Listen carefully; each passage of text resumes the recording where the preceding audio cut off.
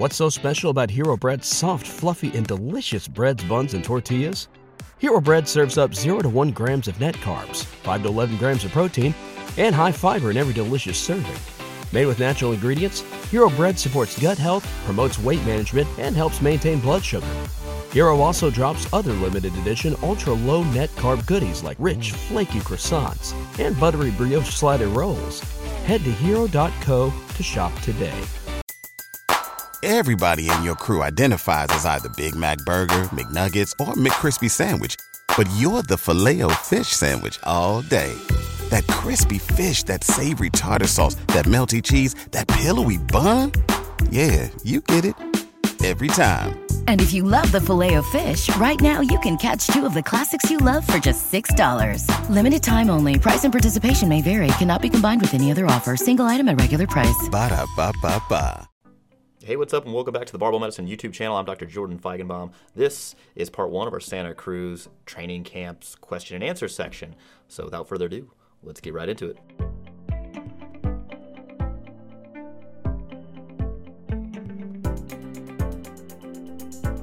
So your question is, if you have cramps, leg cramps specifically, in the middle of the night, what should you do about them? What causes them?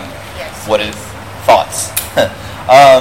So we should differentiate between certain pathologies like restless leg syndrome and then actual like muscular cramps. Restless leg syndrome can be caused by a bunch of different things, including like iron deficiency, you could have hypothyroid, you could have be on certain medications that causes RLS. That's a different thing. Usually those things don't feel like cramps, although some people can report similar symptoms. For actual like cramps, usually those are secondary to fatigue. Not necessarily an electrolyte imbalance unless you have another medical problem that is causing a severe change in your electrolyte status. So what I mean is taking potassium or sodium or electrolyte pills or supplements would not cure your cramps outside of a placebo-mediated mechanism. So if you're having cramps, the most likely cause is that your training fatigue has acutely, or in a short period of time, increased above what you can currently tolerate, which is why now you have cramps. So what do you do about that? You adjust training as needed, which may be decreasing the average intensity that you're training at, altering the frequency which you're training at. If you are training in a situation where it's very hot inside of a gym, the environmental stress makes the fatigue of that training session go up independently of what you were doing sets, rep, intensity-wise. Does that make sense? Yep. So people are like, oh, it's hot, it must be dehydrated. It's like, well, no, it being hotter just made it more fatiguing. Or like sniffing smelling salts before every rep to get hyped up makes that training stress more stressful, even if the sets, reps, and weights are the same. So what would I do about it? I would just adjust training. Okay. Awesome. Do you have anything to add to that? Yeah, I think we get questions a lot about cramps and tremors and shaking and all kinds of, physical symptoms like that. And I often point, most people here are probably at this point familiar with the painscience.com website that I send people to a lot for pain-related things. Yeah, that helps. He has an article on cramp, I think it's titled like Cramps, Twitches, and Tremors or something like that. And he talks about similar stuff, how it's more often mediated by fatigue, less often related to electrolytes. If you had, I think the main one that I could think of would be like a parathyroid disorder, and you had severely low calcium, you'd be getting cramping all over the place, and it wouldn't just be in the middle of the night. So, it's unlikely that it's related to, that your sodium's getting too low or potassium's getting too low or something like that. So, yeah, I would agree that it's probably primarily fatigue mediated in most people. Yeah, even though you'll see all over the internet people talk about, I took magnesium and my cramps went away or something like that. Yeah, it's just, the average thing is that your cramps are going to stop anyway. Yeah. That's just the natural history of cramps Right. in general. And then the last interesting thing I'll say, and then we'll just move right along like I never said it, is that nearly all folks will become low in sodium after training. Okay. To no significant effect. It just occurs because you're losing sweat. We call this hyponatremia, so you're low in salt, and it doesn't require you going to the hospital and getting, sodium replenishment or being monitored. Okay. But then normal physiological response to strenuous exercise is that your sodium levels drop a little bit.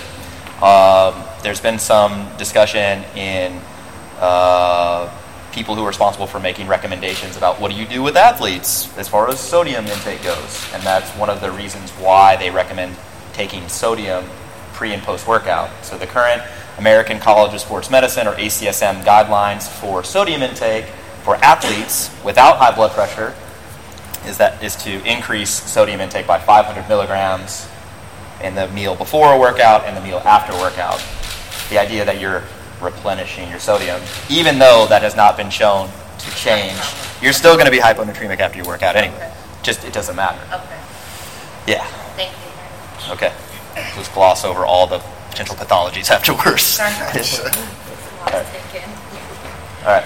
The question is, if you are super sore and it is a non-training day, what should you do to treat or manage your soreness? Should you foam roll, self-myofascial release, or other sort of interventions? Austin? So I think before I address that question, the first question to ask is, why are you getting so sore? Because if you're training intelligent programming towards a particular training goal, so you think about what are the things that contribute to soreness. Oftentimes it's high volumes of eccentric, heavy, or novel exercises, right? So it's like when you do a movement that you haven't done in a really long time for a whole bunch of reps, that's when you get sore, right? But if you do that again 2 days later, you get less sore. You do that again 2 days later, you don't get sore anymore. So if you're routinely getting sore after every training session, something is off with your programming probably, right? Yeah. So we don't get sore hardly ever unless we've just peaked for a meet, we've dropped our training volume a ton, we've gone to compete, and then we come back the next week and we get back into things like full throttle. We do a bunch of work, we do a bunch of movements we haven't done before, then we're sore for a few days and then it stops by the next week. So I would ask, why are you sore? Perhaps your programming needs to be adjusted so that you're not getting sore all the time, and then that's not even an issue. Yeah, then you can take the next part of it. Oh, well, so just to add on, there's actually some evidence suggesting that if you're getting very, very sore routinely, that is compromising your muscle repair, remodeling, and overall hypertrophy response to the training, which is a mechanism of you adapting to the training, because it's overwhelming your sort of repair processes that you currently have, which is why you're sore, because you can't repair fast enough to not be sore. And so by overwhelming their capabilities, you actually don't get a good muscle growth response from training. So the ideal program would be one that doesn't produce soreness routinely. You might have it initially, but then you don't. Yeah, well, that's what the repeated bout effect does. Yeah, basically, unless the training has continued to overload someone so much so that they never get to adapt to it. In which case, you would say, well, that's just stupid training. It's not the best type of training. Yeah. As far as interventions that can alter the natural history of being sore, so make it go away faster, there are there are some placebo effects for virtually every intervention. So if you think that if your belief system is such that a massage is going to make you feel better, you're likely to feel better after the massage. Plus another human's touching you, let's not, you have to pay for it, but whatever, it's fine. If you have a belief system that foam rolling is going to make you feel better, you'll likely report feeling better afterwards. And that's your individual experience. No one can take that away from you. No one can say, well, that's not true. You experienced it, and that's it. But when you look at data that have been collected from multiple different studies, on average, foam rolling doesn't decrease soreness, doesn't improve performance on repeated tests. Like you want to do a vertical jump the day after training heavy. Does foam rolling can you jump higher? No. Things like massage tend to decrease blood flow to the level of the muscle because it increases blood flow to the level of the skin because that's where you're touching. That's been studied. Things like hyperbaric oxygen therapy chambers. People are like, oh yeah, I'm going to get so much oxygen. The problem is, not only do they not work, but you have a risk of blowing yourself up. So, oxygen. Yeah, turns out flammable. Yeah. As it were. Yeah, so high risk of potential spontaneous explosion and no benefit on training outcomes or repair outcomes. So that doesn't seem like a worthwhile thing. The best thing you can do to alleviate soreness is to become more trained in a progressively overloaded manner that doesn't actually make you sore. Does that kind of make sense? Yeah. Yeah, so foam rolling, lacrosse ball, Graston, Rolfing, etc. Theragun, jigsaw, massager, Hitachi self-want, whatever. None of it's making, well, that's a thing. I think. I don't know.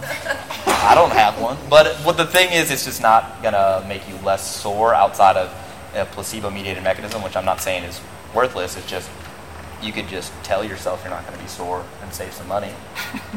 Yeah, and donate that money to charity, and then everything's better. So, yeah, I probably wouldn't do anything except for just training. So the question is, what is our management of reoccurring sciatic pain? Well, I think you'd have to couch that with a few different things. Like, is it really that? Yeah, is the first question. Yeah, diagnosis. How is it diagnosed? So is that diagnosis valid? Because you would actually have to have some sort of like EMG-related study showing that that's the nerve. So people talk about pain or symptoms radiating down the back of their leg all the time, right? If it just radiates down from your butt to like the middle of your hamstring, everybody who is not necessarily trained in this stuff is going to call that sciatica. That is not, in fact, sciatica, right? I'll put it this way. If it doesn't pass the knee, I have questions, right? Yep. So that's the first thing, is the diagnosis. The next thing is, if it is in fact that, there's evidence that probably approaching 2/3 of quote-unquote sciatica, which is in fact confirmed by MRI with like a correlating lesion, like a thing on MRI that you see that matches what you would expect the patient to be feeling, right? So you're a little bit more convinced. Probably approaching 2/3 of that resolves on its own within 12 months and is fine, which is a pretty good prognosis. And actually, the paper that I'm quoting that from suggested that one of the best predictors of the people who were going to get better within that 12-month period are the people who thought it was going to last the shortest amount of time. Yeah. Not what they saw, not all this other stuff. The people who believed that they were going to recover the soonest were the people who tended to get better within the year. Pretty interesting, in line with all this other stuff we talk about, right? So if they have recurrence of these symptoms, whether it's due to sciatica or whether it's due to something else, but it's bothering them to the point where they can't live their life, they can't train the way that we would recommend they train, for example, then we have to probably find workarounds. The first step is always education. Teach them all this. I would teach them all this pain-related stuff so that they're not feeling the symptom, freaking out, of course, as we always say. Like they're not catastrophizing, they're not afraid to move because of this pain, stuff like that. So education is step one, and then modification of training is step two. They might need to modify what movements they do. There might be positions that they might be less sensitive to. So, for example, if somebody's sensitive to setting up with a conventional deadlift, maybe the tension back there bothers them, or getting into that position bothers them, or they're afraid to get in that position. Maybe you set them up to rack pull. Maybe you set them up to sumo. Maybe you do something else. So training modification to get them into positions, movement patterns that they can train productively that they are not as sensitive to. Once you find those, you train those, they get more confident, they feel like they're getting better, stuff like that. And in general, their natural history is going to be to improve over time. Now, if they have a true radiculopathy with motor symptoms, foot drop, for example, right, and you are coaching them, then you need to send them to be evaluated. That's a different scenario. Yeah, that's right? CYA. I mean, although they're... Well, most of those will get better too, yeah. But not your decision to make. Yeah, they basically need to have a clearance that, this doesn't need immediate, intervention surgically, which there's some nuance into, if there's foot drop or what do you say, red flag signs. But that's not, again, it's not your decision to make at that point. So your steps would be education, training, modification if you're coaching somebody in the absence of those concerning things. That's how I would summarize the answer there. Yeah, my answer would be I actually probably wouldn't change anything other than selecting movements that the person's not afraid of, provided they've been cleared to train or have no red flag symptoms. Yeah, sciatic pain's tough. If it's recurrent, right? Then it becomes a person's identity, and then they're like, "This is my life. It's never going to get better," and then you go down this rabbit hole. Yeah, it's tough. And so, people are like, well, your guys' approach is just tell people it's not real. It's all in their head. And it's like, no, it's more complicated than that, but we're giving you an out, right? The odds are this thing's going to get better one way or another, and in the interim, we're giving you an opportunity to, not focus on this, not get addicted to pain medications, take charge of your own life, be active, right? And the odds are you're going to do better than if you take the other option, which is, oh my gosh, I have this terrible back injury. It's, going to ruin me. I'll never be able to live a full life again. I need to do the McGill's Big 3. I need to do all this prehab. I need to buy all the TheraBands. That's why I usually ask patients questions like, what are you most worried about? Because then they just lay it all out, right? They tell me everything. And then the other question I oftentimes ask is, what do you think is going on? Because they'll also lay it out there. They'll say, my dad had back problems, he had symptoms like this, my brother had these sorts of symptoms, and I saw what happened to them, and maybe they were in a bad state, maybe they got hooked on narcotics, and all these fears that kind of end up priming you to have a certain experience. So those things need to be addressed as well. You just fight them? Yeah. Turns out that SP training was good. Yeah. Fight. All right. The question is, what is the most misinterpreted aspect of pain science? Yeah. So I'll say there are two most misinterpreted things. The most misinterpreted one is what he just suggested, that we are telling people that it's just all in their head, and that you can think pain away, right? Oh. So you can reframe your thinking from a your volitional kind of cognitive standpoint. You can reframe certain things, right? But when you look at, so when they do studies on patients who have issues with pain, persistent pain states, things like that, and they put them in the fMRI machine, look up at all the parts that light up under the MRI, most of them are what we call subcortical areas. Subcortical means underneath the cortex, underneath the outer part of your brain, so like you can think of it as the subconscious, the parts of your brain that you are not in full control of, right? And so tons of those areas are involved, and you don't have full control over those areas. So you can only think yourself so far, right? But if you have this deep, like let's say you have like severe anxiety, right? That's not something that people can just think themselves out of. They sometimes need intensive treatment, extensive therapy, all kinds of other things to make those sorts of changes over time. So that's probably the most misinterpreted one, is that we're just saying, just think about it less and everything goes away. That might be a strategy we might use to try to, have them shift their attention, because attention is involved in people's experience of pain. But it's way more complicated than that, and it really frustrates me when people suggest that that is what I'm saying, because I have never in my life used those words with a patient. Because especially the patients who have been dealing with the healthcare system for a long time, who, like he said, being a chronic pain patient becomes their identity, that becomes like super offensive, and I'm never going to see them again. They're going to be out the door. So I don't say that, don't recommend anyone ever say that to a patient in that situation. Yeah. In my opinion, the biggest misunderstanding of pain science, because this is not, I guess it's a part of the science as far as it's been rejected, but that there is a mechanical source of the pain. And I think, if you guys are familiar with our, podcasts and Austin's articles and everything about what is the cause of pain, then you know already that having a mechanical sort of source is unlikely to be the cause.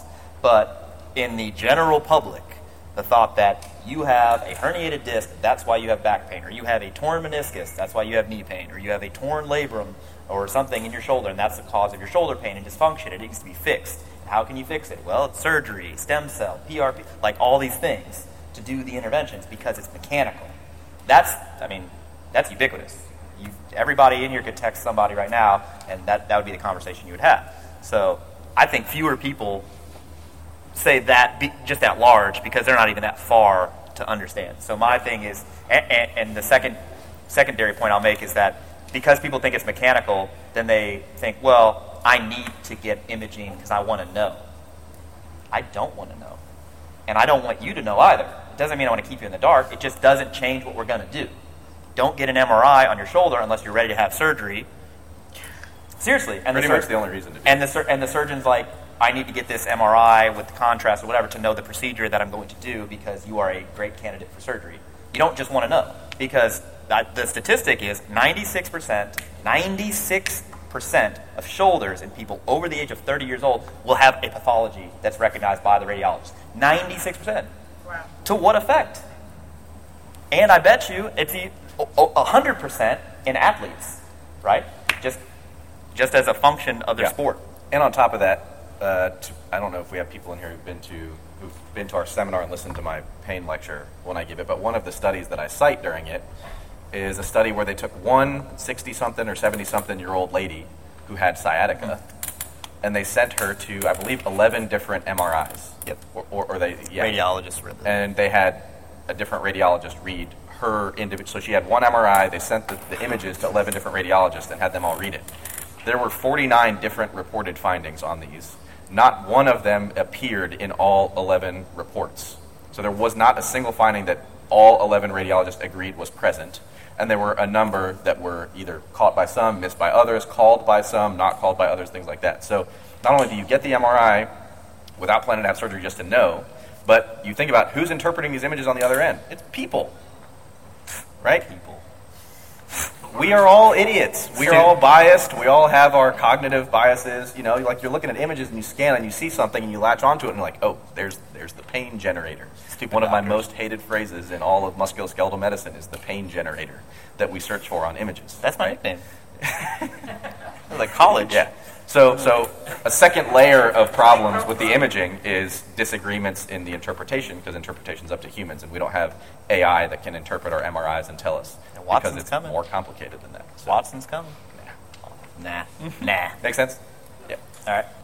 So the question was, how do I feel about my appearance on the doctors, given that they asked me, like, hot or not? It was very disappointing that I watched it. Yeah. So I didn't know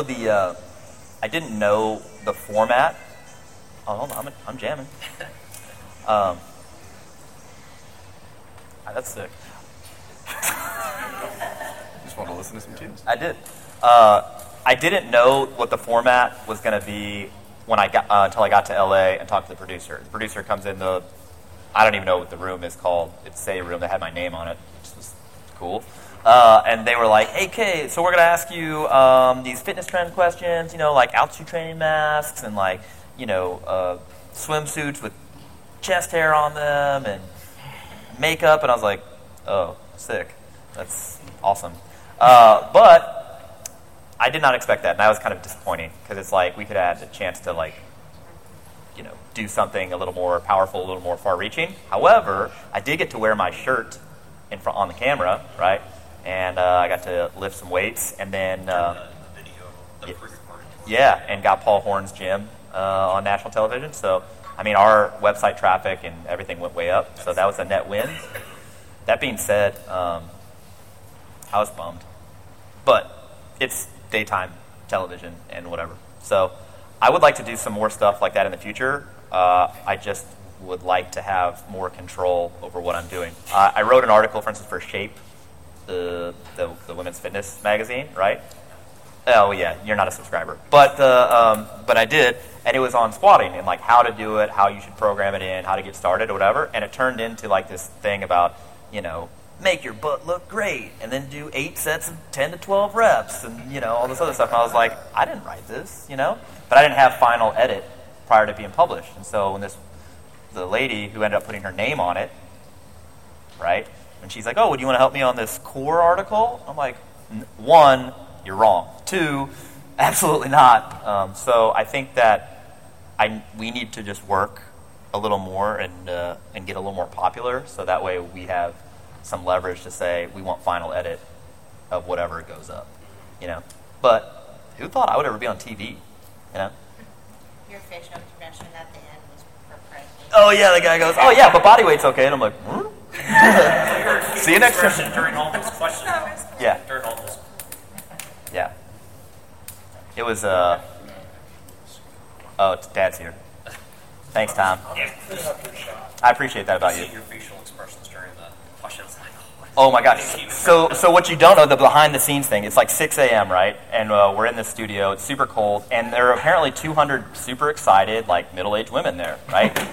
Now, well, hey. It's my demographic. All right, so look, they asked me at the gym the previous day, Paul's gym, they were like, hey, will you take your shirt off and work out? And I was like, nah, I can't do that. Like, you know, I don't want to do that. But little did I know that they got on my Instagram and ripped a bunch of pictures and stuff out there that don't have my shirt on. And so these girls are going crazy, and I'm like beat red behind stage, you know, and this guy's like, calm down, it's going to be fine. And I walk out, and there's a 20-foot high version of myself, no shirt on. I look back, if you look at the first clip, I look back, and I'm like, ooh, like that's terrible, you know. The camera zoomed in on my face, and there's like a nipple. It's weird. So they were all grossed out when they asked me the question about the chest hair swimsuits. They were like, what do you think about that? And I was like, well, I have chest hair. They have chest hair. That's probably pretty cool, you know? And they're like, oh, gross. So, yeah, I didn't get any dates after that. But good old, I got a bump in traffic. That's cool, I guess. Hey, man, your Instagram fame continues to grow. What's the deal with hydration? Asked in a kind of like, I hear that in like Seinfeld's kind of voice. Yeah, what's the deal with hydration? You know, you got all this water inside you, all this water outside you, what are you supposed to do with it? So, and should you just drink if you're thirsty, and how do you know, and things like that. So I would not put the message out there that if you're thirsty, you're dehydrated, first of all. Well, that's late. It's a late Well, signal. not only is it late, but where does it come from? Where does it's a perception of political- thirst come from? Where does everything come from? Instagram? Your brain, which is confounded by a number of things. So there are psychological pathologies where people just drink too much, Yeah. right? Yeah. Primary polydipsia.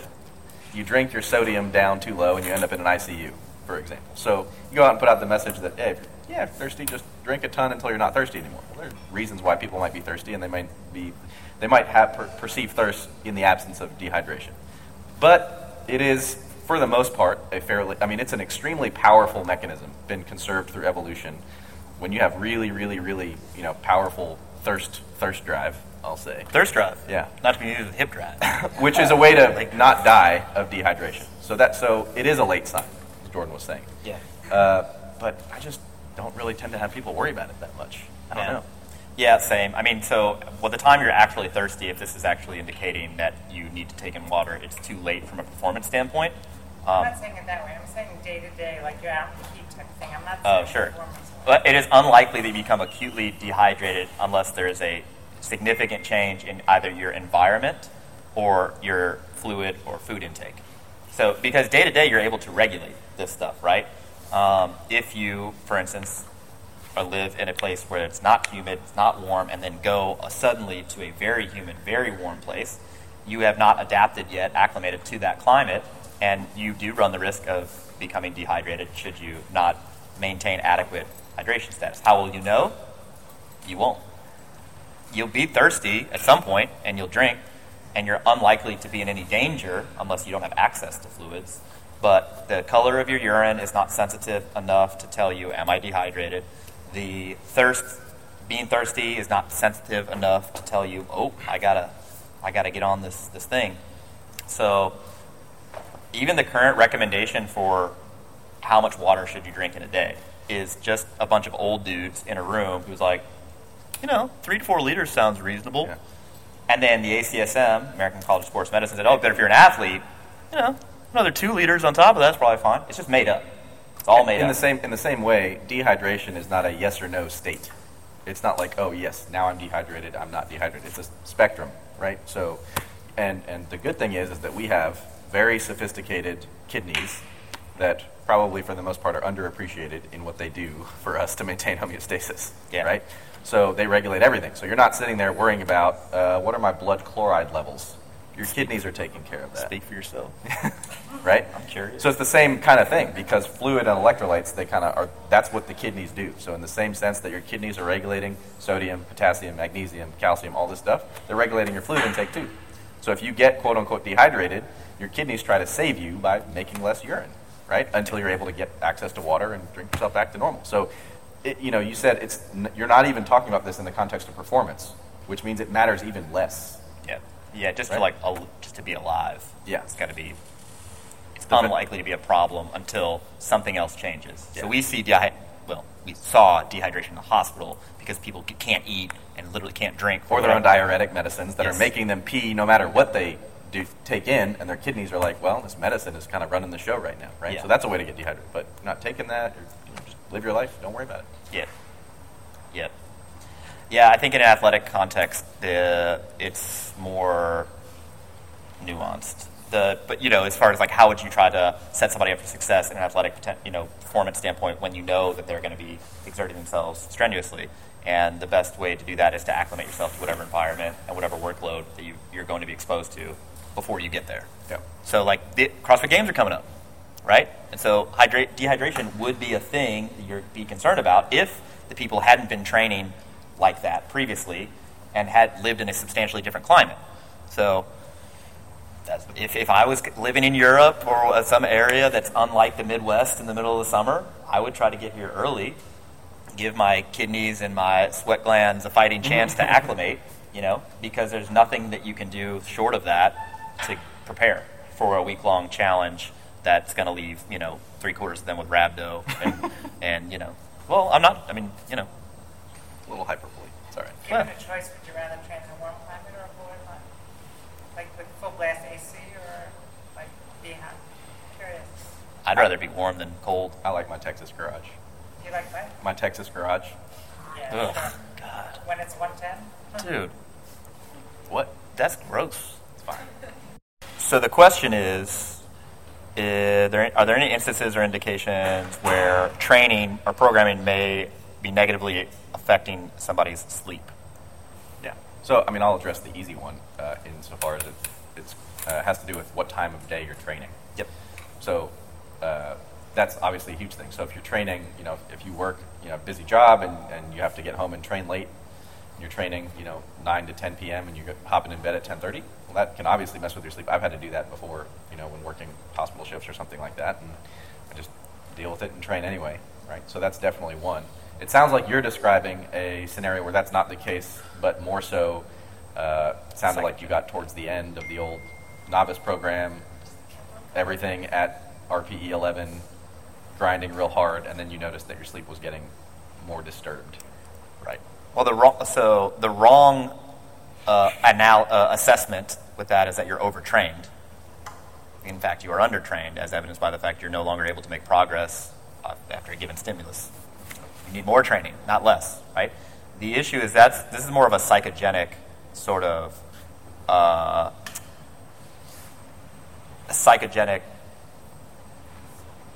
cause of you not being able to sleep well. You have this high importance placed on this LP. It's going poorly. Everything's very difficult, and it is such a part of your self-worth, and you hold it in high esteem, and you're not doing very well, and so you get like a training-induced depression. And we literally just read that paper suggesting that people have this psychological tie to their training and the social learning around that training, and yeah, that can absolutely cause sleep disturbances.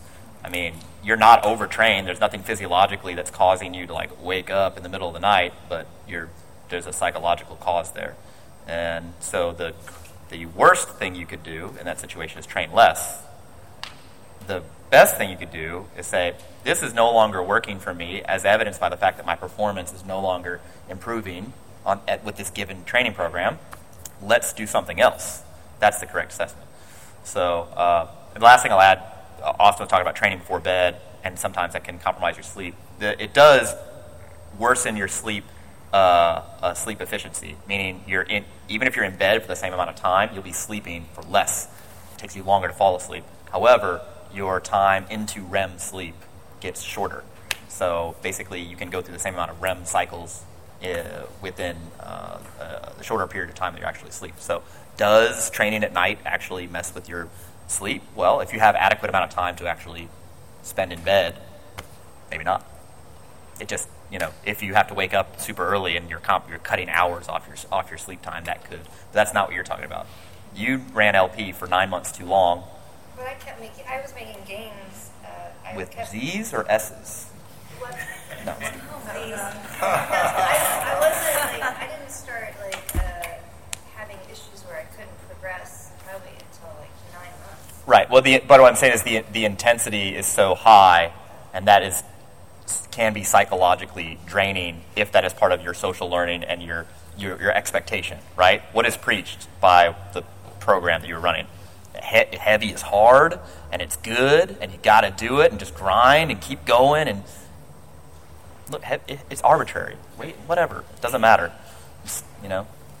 I've said before that I think the only time in my entire training career where I felt burned out from training was at the very end of when I did a regular 3-day Texas Method program, when every set was at 10 death grinds, and I would go in dreading the training session, and I would do it, and I would feel like I had just, pick your dramatic analogy, right? Been shot or run over or whatever you want to say, right? Wrecked. But you have to get yourself so Blasted. unbelievably hyped up for these sessions, right? And I just feel like I was dead afterwards. Yeah. And that's just poor training management. So.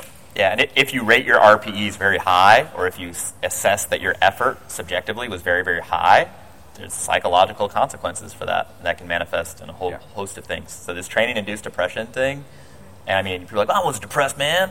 I mean, maybe it's better as a training-induced adjustment disorder. Bless you. Yeah. Well, that makes sense. Well, now you're in good hands. Yes, Leah will take good care of Yeah, only easy stuff from here on out. The question is, we maintain a low body fat percentage. How do you do it? Yeah, I just weigh myself really frequently, so I know where my weight is at and what's going on. And I tend, more often than not, to eat more similar things on a routine basis than like wacky different things all the time. So there's no calorie counting, no meal planning? I personally don't. Yeah, okay. I just... So you use the scale to feedback mechanism? Correct. Yeah, that's your accountability. I mean, but that's similar to, the National Weight Loss Registry. That's one of the tactics that we find in successful dieters will weigh themselves very, very frequently, and that's part of their accountability. I track my macros 3 days a week. It's just because I do eat very similar things or very similar style things. They're just more like spot checking, and I'll just kind of, I'll track almost every other day or every third day just to make sure that I'm coming in. And then if I note, it's funny because the feedback that I don't have a scale right now. I've been living at Airbnb for a long time, and so my scale is actually at my brother's house. So I actually haven't weighed myself daily. I used to do that, but now what I've been doing is I use the old the belt check. So the weight belt doesn't change. If your belt feels a little more snug. I'm like, what the hell's going on? And then then I'll track for a few more days. But my weight has been remarkably stable between 200 and 205, and I think that's just now my set point. My previous set point was 170 to 175, and that was at a much lower calorie intake. But I think Austin and I both have the benefit of coming from, you were underweight previously, and now we're maintaining a significantly higher body fat or body weight, and same sort of thing for me. Whereas I think that if you're going the other way, then the challenges are different. Trying to maintain a calorie deficit, for instance, or at least maintenance to not gradually gain weight. If I had my druthers, if I didn't weigh and measure anything, I'd probably lose weight. Same. I actually do lose weight frequently when I'm not paying enough attention to how much I'm taking in. Do you know what your GD is? No. I've never calculated mine. I mean, calorie-wise, I ride at 4,600 calories a day. 4,600? Wow. Here's an interesting thing. So is that because you're super active, or? It's part of it. Well, I do a lot of sitting, which is good for me because I'm tired. But it's interesting. When I used to compete in the 181-pound weight class, and I would always be once I actually started lifting, I was 186, 187. I'd always have to cut down, and I would maintain around 2,200 to 2,400 calories a day was my maintenance calorie level. And whenever I needed to cut for a meet, I was down at 2,100, 2,200, And so people are like, you're like a young male who lifts all this weight. How are you eating so little food? I'm like, well, my body would prefer to be a little heavier. Not much heavier. I'd probably sit around 190, just like my dad, just like my brother, all the way the same, But now to maintain 200 or more, 4,600 a day. People always want to know my macros, and I'm like, yeah, when you're eating 700 grams of carbs a day, you feel bad telling people. They're like, that's a lot. I'm like, I know. It's a lot of cereal, which is meat sometimes. What's your carb bill? Yeah. Well, Leah always tells me I don't eat. She's like, you never eat. And I'm like, well, I just don't want to eat all this in front of you, Right. So the question is, when discussing hypertrophy, we have said that intensity is of minimal importance or less important than total volume.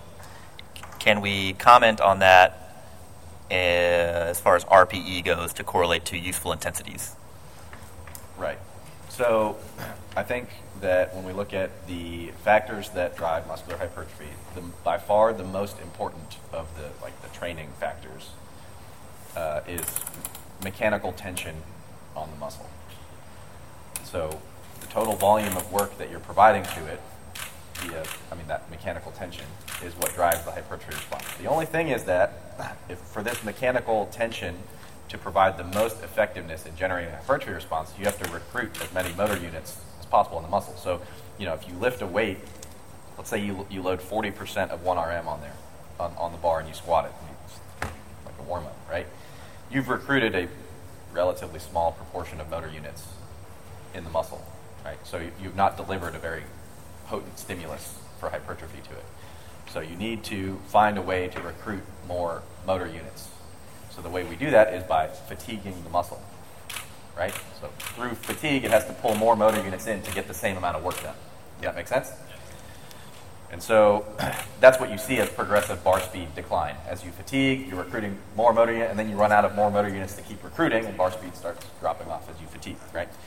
So when you look at the research on hypertrophy, when you take sets close enough to failure, you don't have to do them to failure, but let's say, I think most of them suggest that if you compare like to failure and like say 3 reps shy of failure, so let's say call it a 7, for example, that you can get the equivalent hypertrophy response. So if I load let's say 35 to 40% of 1RM on the bar, which based on the current evidence seems to be where the lower limit is, as low as you can go, where if you take the sets and make them hard enough, you can get the same hypertrophy response as something that's substantially heavier, taken to the same effort level. Does that make sense? Right. So that's the idea, is that you need to recruit the motor units. So for example, then people will say, what about blood flow restriction, right? So they'll wrap a tourniquet around their arms, go to town doing a bunch of curls, right? And then say, well, how does that work? They'll talk about metabolic stress and all this other stuff. Well, the mechanism is that the metabolic stress fatigues the muscle, forces it to recruit all those motor units in sooner, right? So you can use a lighter weight and get that motor unit recruitment, for example, or you can do fewer reps than you otherwise would need to get the same amount of fatigue, because you're accumulating all these metabolites that fatigue the muscle and it has to pull more motor units into contraction. So once you get over a certain threshold of intensity, pulling a number out of my butt, 80% or higher, 85% or higher, you are required to, your muscles have to pull all those motor units into action right away from the first rep. That's why 90% singles are challenging. They're not super fast, right? So you're getting all those motor units right away, but at the cost of a bunch of fatigue. If you had to volume match the two scenarios, 85% 1RM to 70% 1RM, one is substantially more fatiguing, right? If you're going to do enough volume to get an equivalent hypertrophy response. Does that kind of answer your question? The key is the recruitment, the mechanical tension on the muscle. Yeah. Do you have anything to add to that? Oh. Okay. Question is, what determines the back angle in the squat from an anthropometric standpoint? Femur length, torso length, bar position, stance width, and style. And how far you're allowing your knees to travel forward. Well, yeah. But it's a function of everything. So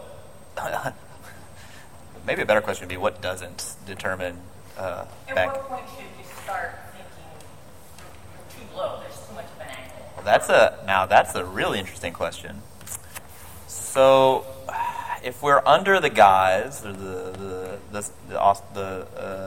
suspicion that there's one type of squat model that is best, then you would say you're bending over too much if your knees aren't forward enough to recruit the optimal amount of muscle mass to move the most weight on the squat. I don't think that's real. So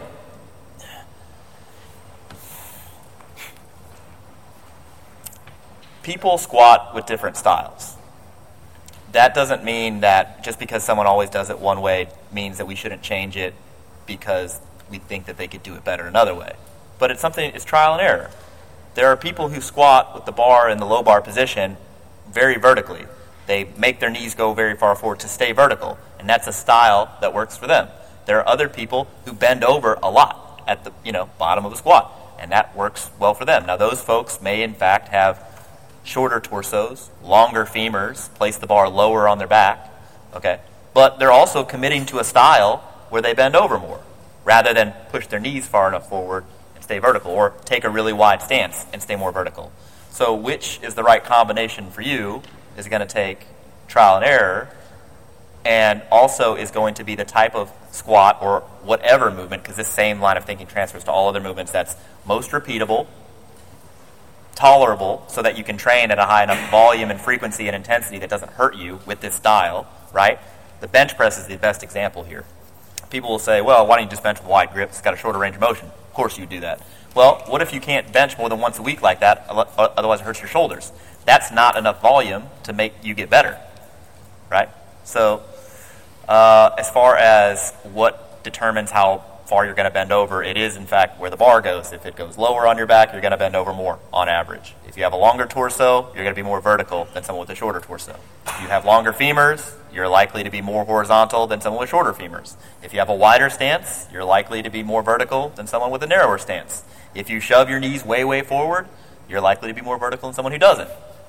But lots of moving pieces. But what combination is right for you is going to depend on which one allows you to squat very consistently, regularly, without, pain, that crops up when the volume gets high, and that there are the least amount of technical errors that routinely occur. The question has to do with this. He has tennis elbow. So he has lateral epicondylitis or tennis elbow. But if you don't play tennis, is it tennis elbow? The squatter's elbow? Well, yeah. Deadlift?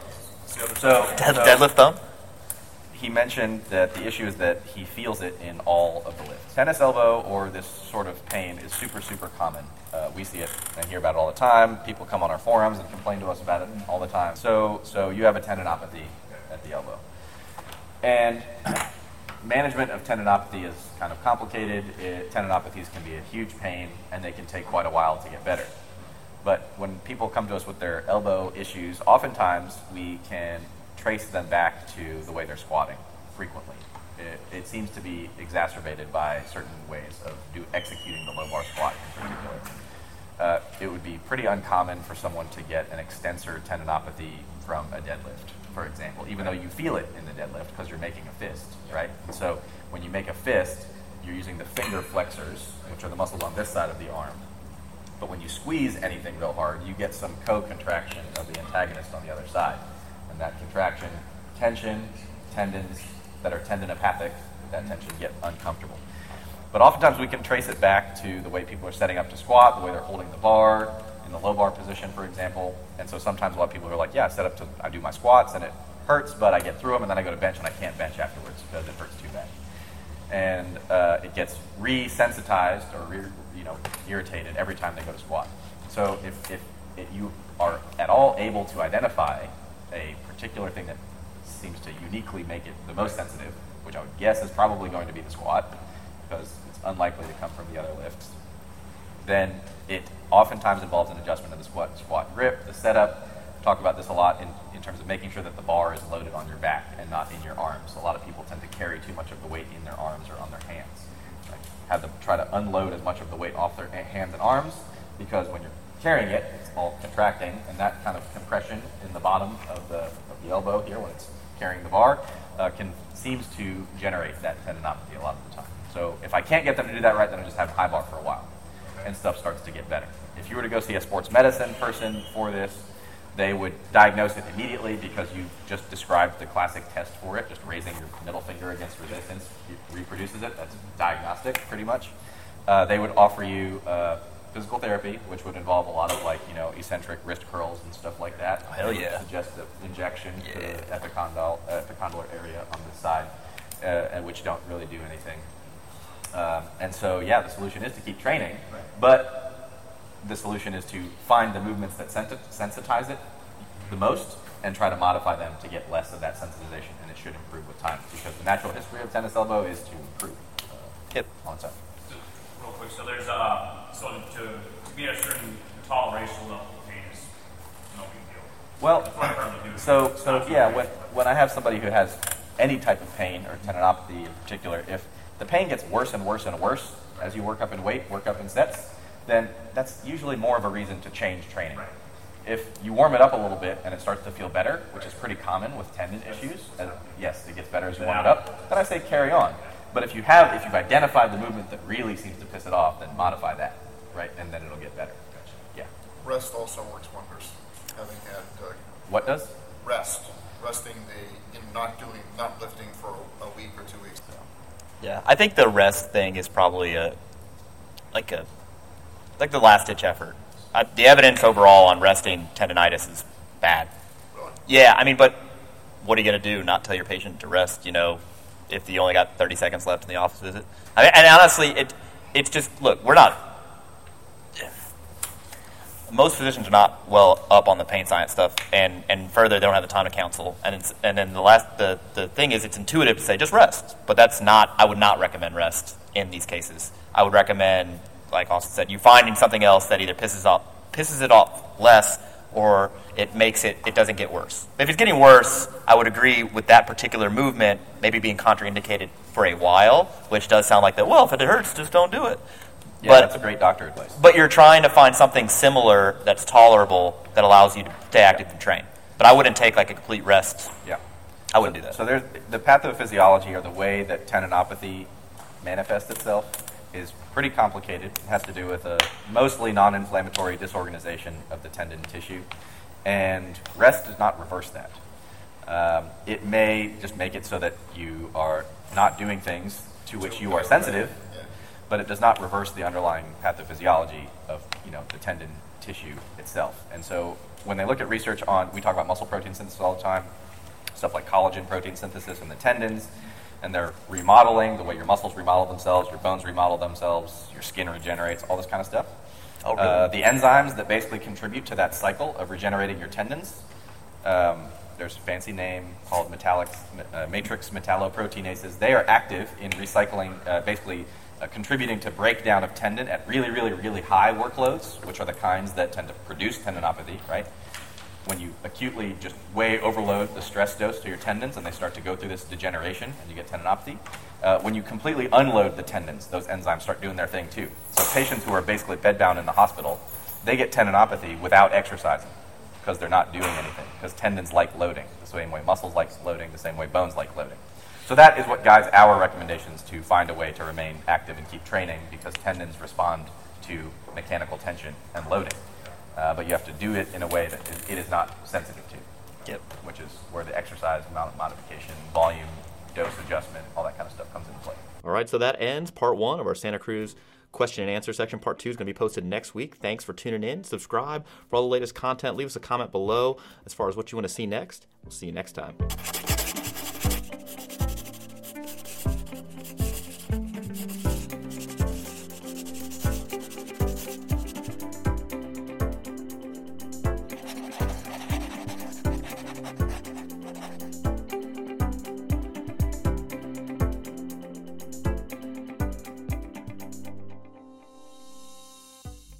What's so special about Hero Bread's soft, fluffy, and delicious breads, buns, and tortillas? These ultra-low net-carb baked goods contain zero sugar, fewer calories, and more protein than the leading brands, and are high in fiber to support gut health. Shop now at hero.co. When everyone's on the same page, getting things done at work is easy. No matter what you do or what industry you're in, how you communicate is key. Everything you type is equally important to collaboration, and Grammarly can help. Think of it as your AI writing partner, empowering you to communicate effectively and efficiently, so you can make a bigger impact in the workplace. 96% of Grammarly users say it helps them craft more impactful writing. And as the gold standard of responsible AI, Grammarly is your secure AI writing partner that allows your team to make their point and move faster. By understanding your writing and context, Grammarly provides relevant, personalized suggestions. And with tone suggestions, you can navigate even the most difficult work conversations. You can also save time from spending hours editing drafts to just seconds with one click. Sign up and download Grammarly for free at Grammarly.com/podcast. That's GRAMMARLY.com/podcast. Easier said, done.